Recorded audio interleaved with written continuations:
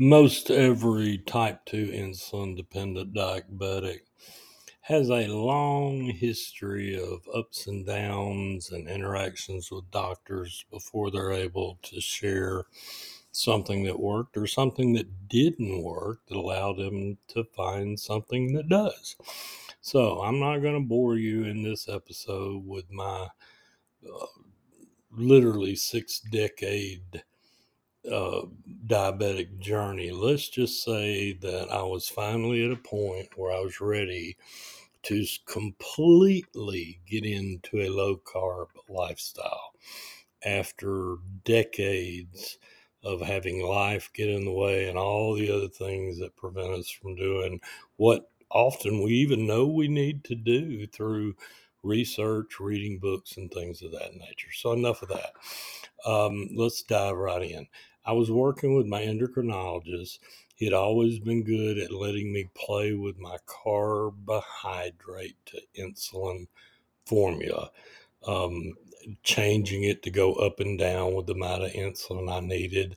And I will say I was on two types of insulin: a long acting insulin that I took once a day, and I was on Humalog, a fast acting insulin that I took with meals. And I took the dosage based on a carbohydrate formula. I would figure the total of carbohydrates in my meal, divide by three. That was how many units of insulin. For instance, if I had 45 carbohydrates, I'd divide by three and I would dial up 15 units of Humalog fast acting insulin.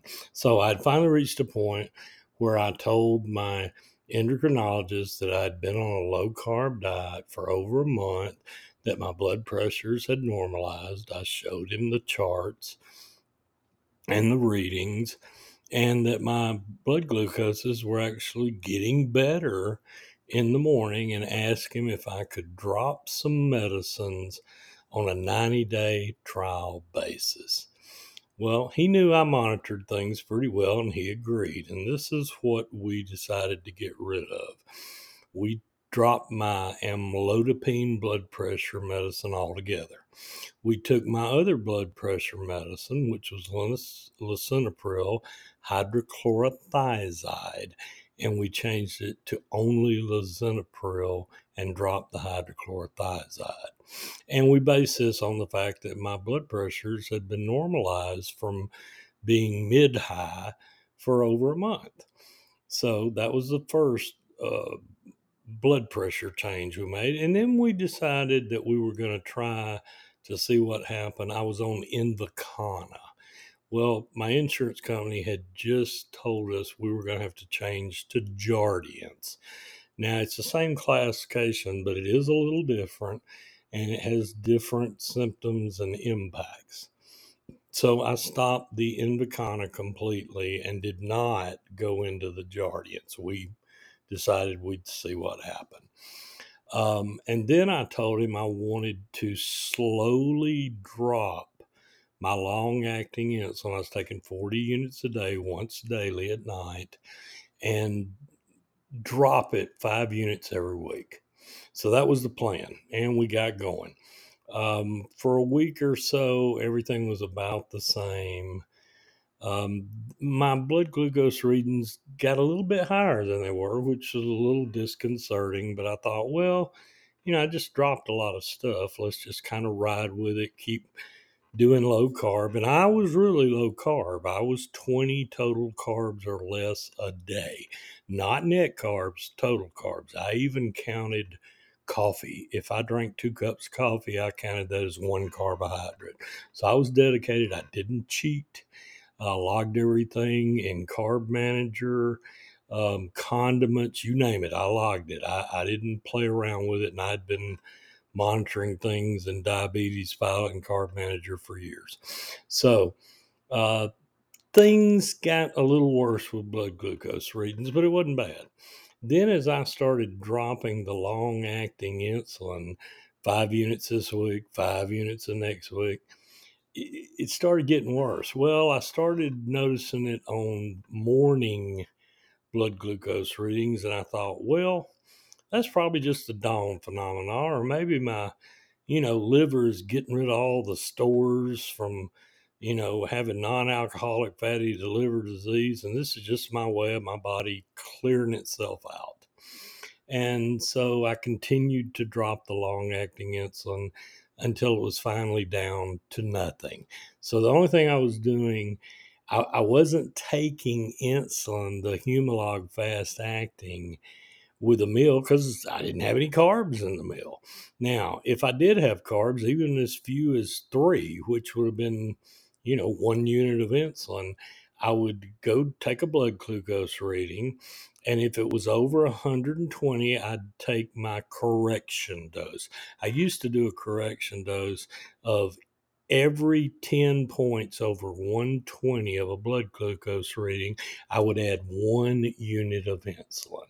Well, what I was running into was 150, 160, 170 readings at mealtime, even before I had eaten. And I was just flabbergasted. I was, okay, it's the dawn phenomenon. Okay, it's this. I was trying to get the endocrinologist to answer my questions. It's very hard to do through a patient portal. Tried some internet doctors, they offered some advice. I was just very, very, very frustrated. When 90 days passed, and I finally met with my endocrinologist again, what we decided was I had come off the insulin too fast. Also, I'd probably come off of Invicana and didn't need to. So, and I was still taking Ozempic weekly as well. So here's what we decided to do. We were going to add back the long acting insulin. I couldn't take Invicana anymore because the insurance wanted me to change it to Jardiance. We were going to add the Jardiance, continue the Ozempic, and keep eating low carb, very, very, very low carb, like I was doing, and then see if I could drop it, not based on just dropping it 5 units a week, but dropping it because my blood sugars were low enough that it warranted dropping it. And guess what? That worked.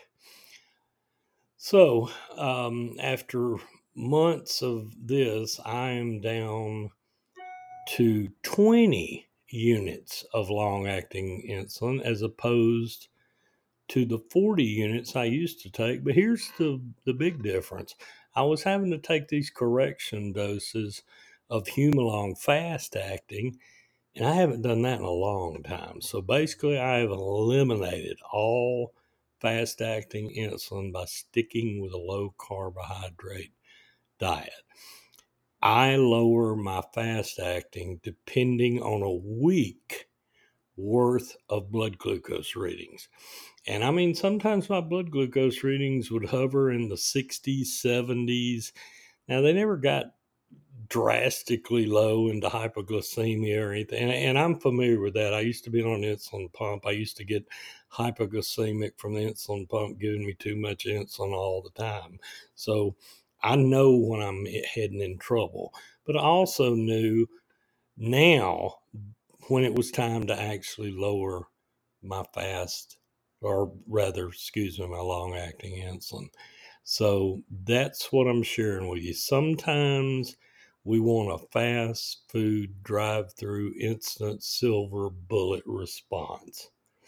But some of us have been insulin dependent for so long, I'm 62, that we need to consider going slowly about this and letting real results dictate how we come off of medicines and drugs, with the hope of coming off of all of them. But, also with the reality that some people may have to take a little bit of long acting insulin.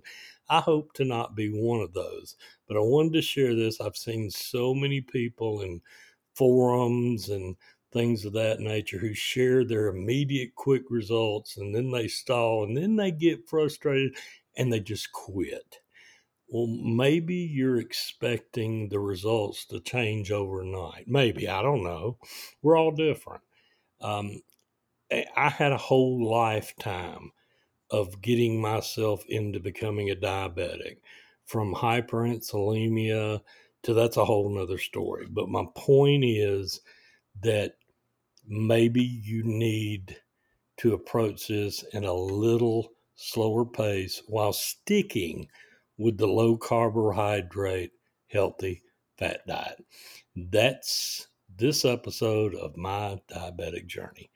Thanks for listening.